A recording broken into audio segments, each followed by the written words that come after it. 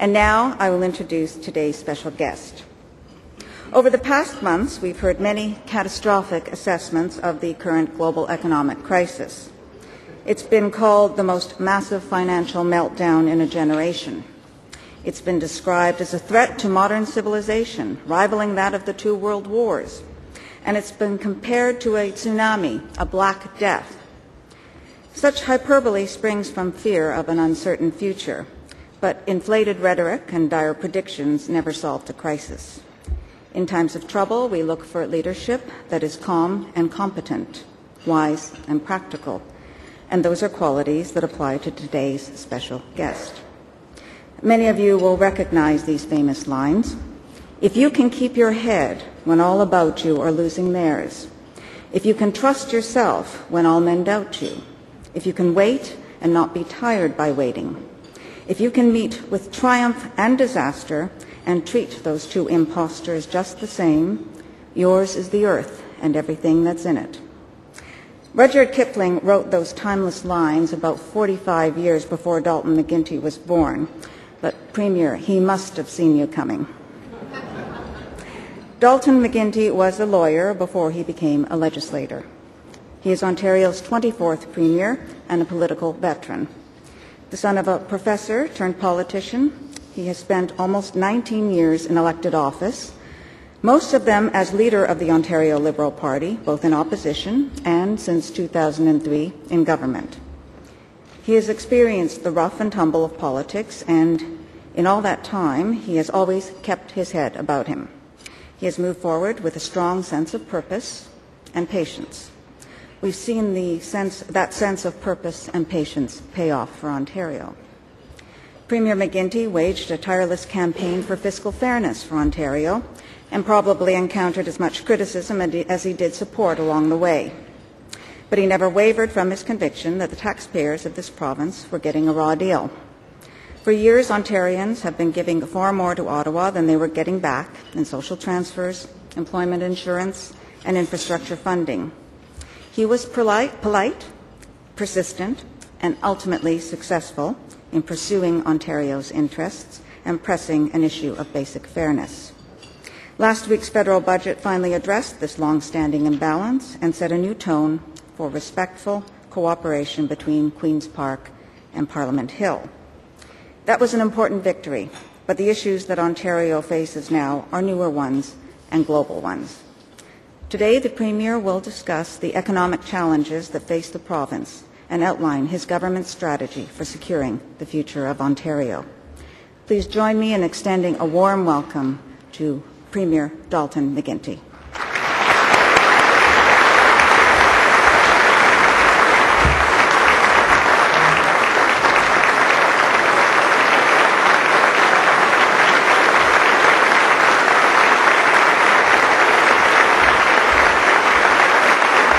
Thank you very much. Thank you. Thank you. Thank you. Thank you very much. Thank you. Thank you very much. Thank you. Thank you. Distinguished guests, colleagues, ladies and gentlemen, thank you so much for that very warm reception. And thank you in particular, Helen, for that lovely introduction, and thanks especially for delivering it exactly as I wrote it. It's fabulous. I have been privileged to work very closely with Helen in the past, and I am lucky to call her my friend. So I can guess how grateful the Canadian Club is to have her as your president.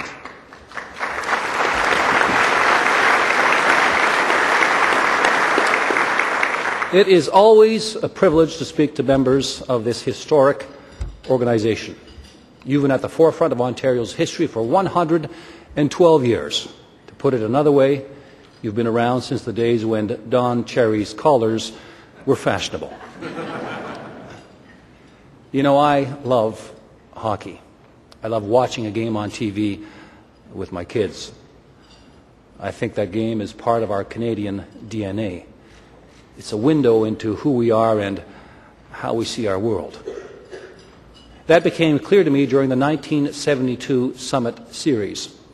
You may recall, Back then, we invited Russia over for a friendly competition. We won, but not before Russia had badly shaken our confidence in our game. That series changed the way Canada played the game and how we saw ourselves.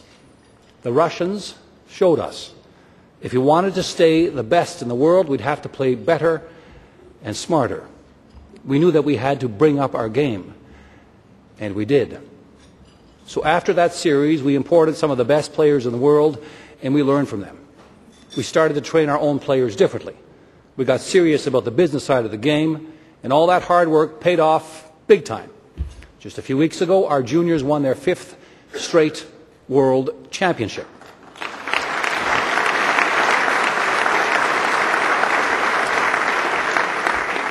Canada is on top in the hockey world, all because 37 years ago, when our confidence was shaken, we shook up the status quo.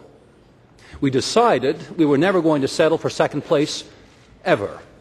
We decided we would do what it takes to win. Now, that series and the lessons it offers us came to mind the other day when I was thinking about the state of our economy. Imagine for a moment where we would be if we took that same approach to our economy. Because while we could muscle our way through this global recession and maybe even come out slightly ahead, what we really need to do is raise our game and raise our sights. Because let's be honest here, other places in the world have figured out how to compete against us. And in some ways, they're pulling ahead. So we have a choice to make. Settle for second place or figure out a new way to win. I'm for winning, and I believe Ontarians are too. So today I want to talk to you about two things. What we've done to strengthen the Ontario economy and what we need to do to build a stronger, sustainable, more competitive economy for the future. So to begin, what we've been doing. The good news is Ontarians haven't been standing idle. We came into this recession in a stronger position than most. Ces 5 dernières années, la population de l'Ontario a fourni un travail aussi bon qu'acharné. Ensemble, nous avons rétabli la vitalité de nos services publics ainsi que la confiance à leur égard. Ontarians have worked hard and well during the past 5 years. Together, we've restored confidence in our public services. We have more teachers for our children, more nurses and doctors for our families, and more water and meat inspectors and police protecting all of us. And in return for those new investments, we got results. Smaller classes, higher test scores, shorter health care wait times, safer streets, and more protected green space. Ontarians have worked equally hard and successfully to strengthen our economy. Together, we've moved aggressively on our 5-point plan. So today, we have a more highly skilled and educated workforce. We have new government-business partnerships, which have created thousands of new jobs. And we have lower business taxes and massive investments in innovation and infrastructure. Those gains remain a strong foundation for future growth. It's important to recognize, even though our position was stronger than most going into this recession, we have hardly escaped the pain and anxiety that it causes. Many of our families have been hurt by job losses. Many of our businesses have been felled by a collapse in demand and credit. Ontarians are anxious, and understandably so. I want to assure you, our government's highest priority is to help Ontarians through this recession and build a stronger, more competitive economy. You see, we have to do both. We have to grapple with the present and build for the future. This crisis will end. Confidence will be restored. The economy will grow. All this is absolutely certain. What Ontarians will determine is how strong that growth will be in the coming years. And here's where we need to make a choice. Because we can coast on our achievements so far, or we can bring up our game. I believe Ontarians are for bringing up our game. I believe we are eager to build a stronger economy for the post-recession world. I believe we are prepared to do what it takes to win for our children, a good quality of life supported by a good standard of living. Now, winning this begins with an understanding. We face some pretty fundamental challenges to our economy, challenges to our businesses, our families, and our governments. First of all, our businesses need to invest more of their resources to keep ahead of the competition. On average, Ontario businesses spend 16% less than they do in the US on new productivity-enhancing technologies. And they invest 1/3 less in research and development. Our businesses need to invest more in their employees as well, because our greatest resources are the skills and creativity of our people. Furthermore, some of our businesses still count on a low dollar and low energy cost for their profitability. I think we all know that's just not sustainable. Our dollar is volatile at best, and energy prices will most certainly increase, driven in part by carbon pricing. Carbon pricing is coming to North America just as surely as night follows day. This will likely be driven by President Obama through a cap-and-trade program. Carbon pricing will create challenges for some and real opportunity for others who are prepared. It's clear the game is changing, and our businesses are going to have to be at their very best if they want to compete and win. And government needs to help by making investments in workers, technologies, and research more affordable. Another hard truth we need to acknowledge is that our families are facing challenges. One of the most pressing is that our young people are not going far enough in school. You know, we can all be very proud of the fact that Ontario now has the highest rate of post-secondary education in the Western world. 40% of our people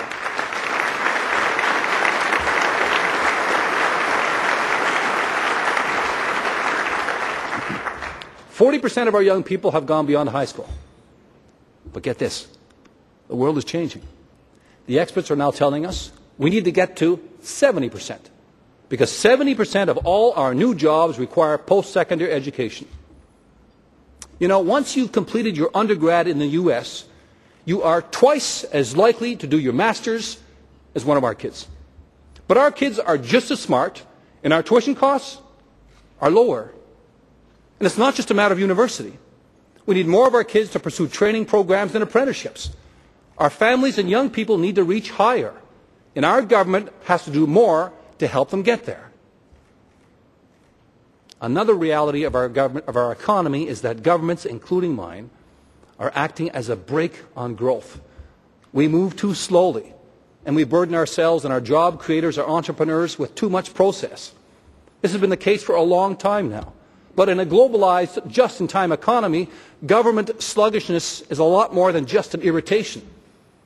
It's costing us investment. It's costing us jobs. I'll give you just one example of government inefficiency. If we wanted to build a major public transit project right here in Toronto, well, first, the City of Toronto's planning experts look at it.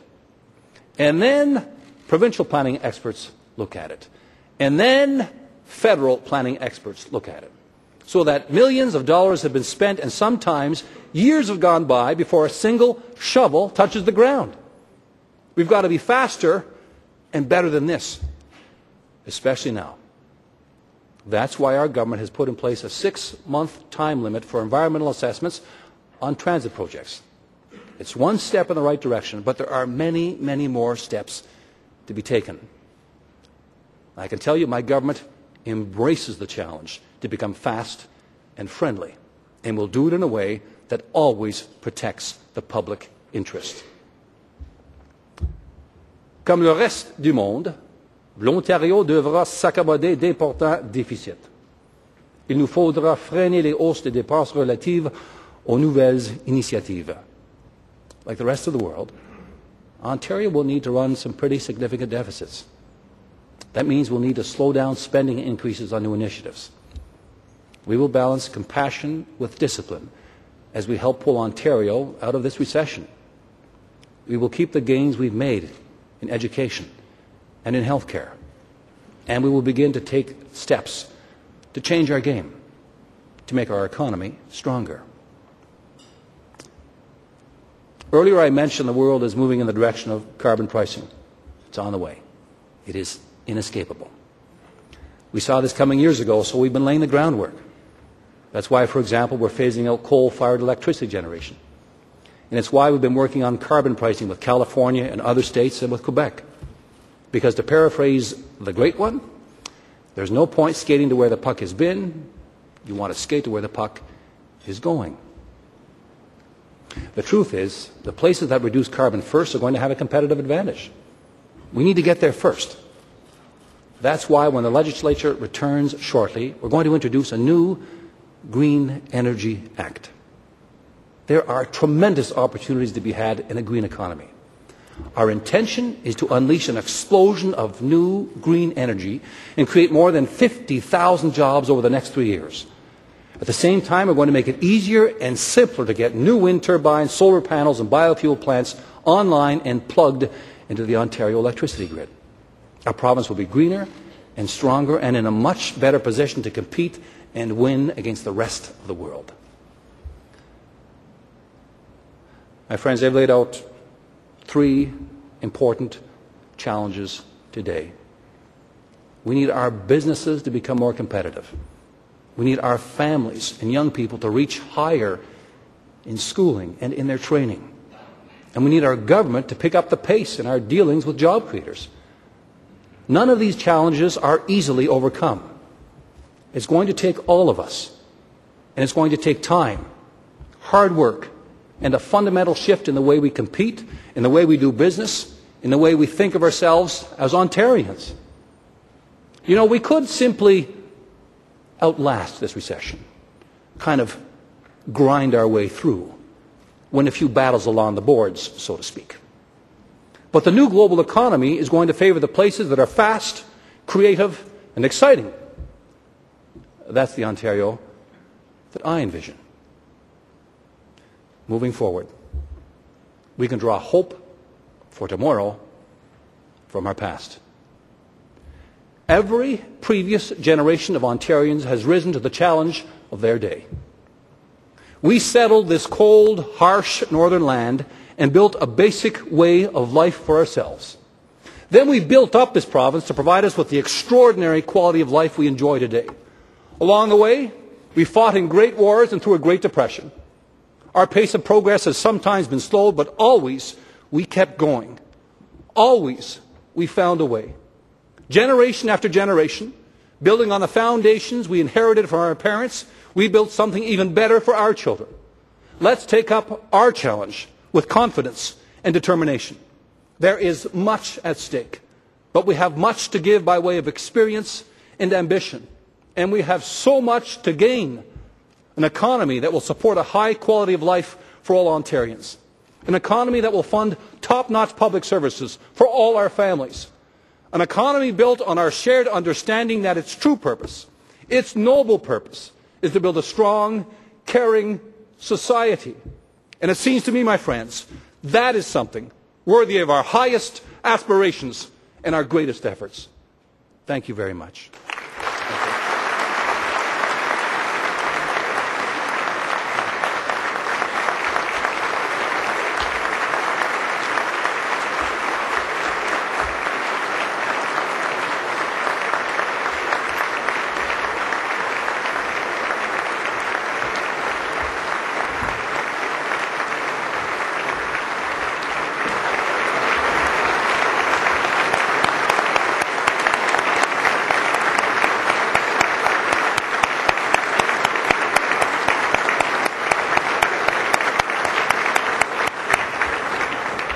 I'd now like to call on Pam Purvis, the Director of the Canadian Club of Toronto, to thank the Premier officially.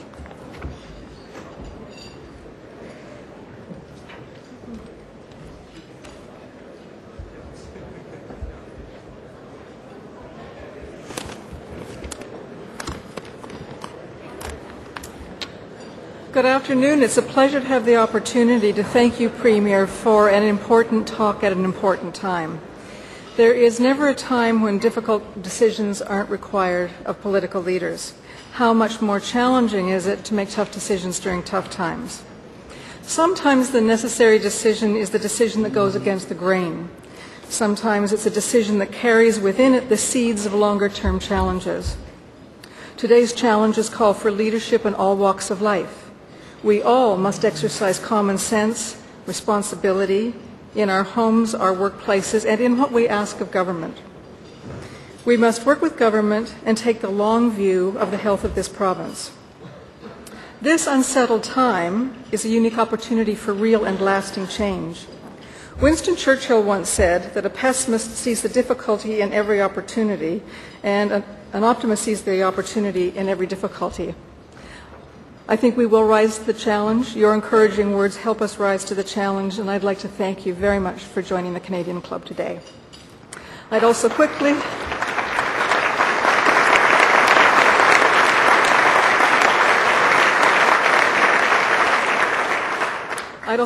like to thank once again the Ontario Carpenters Union and Campbell Strategies for sponsoring this event. Thank you very much.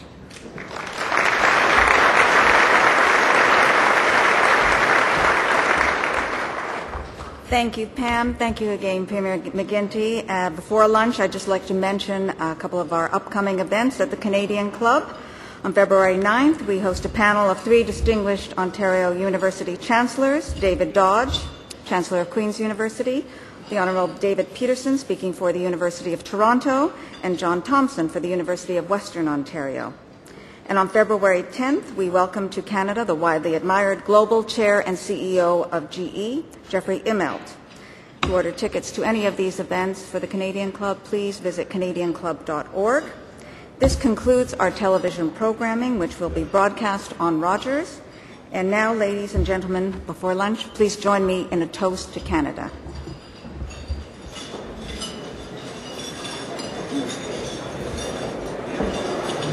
To Canada. Thank you, and enjoy your lunch.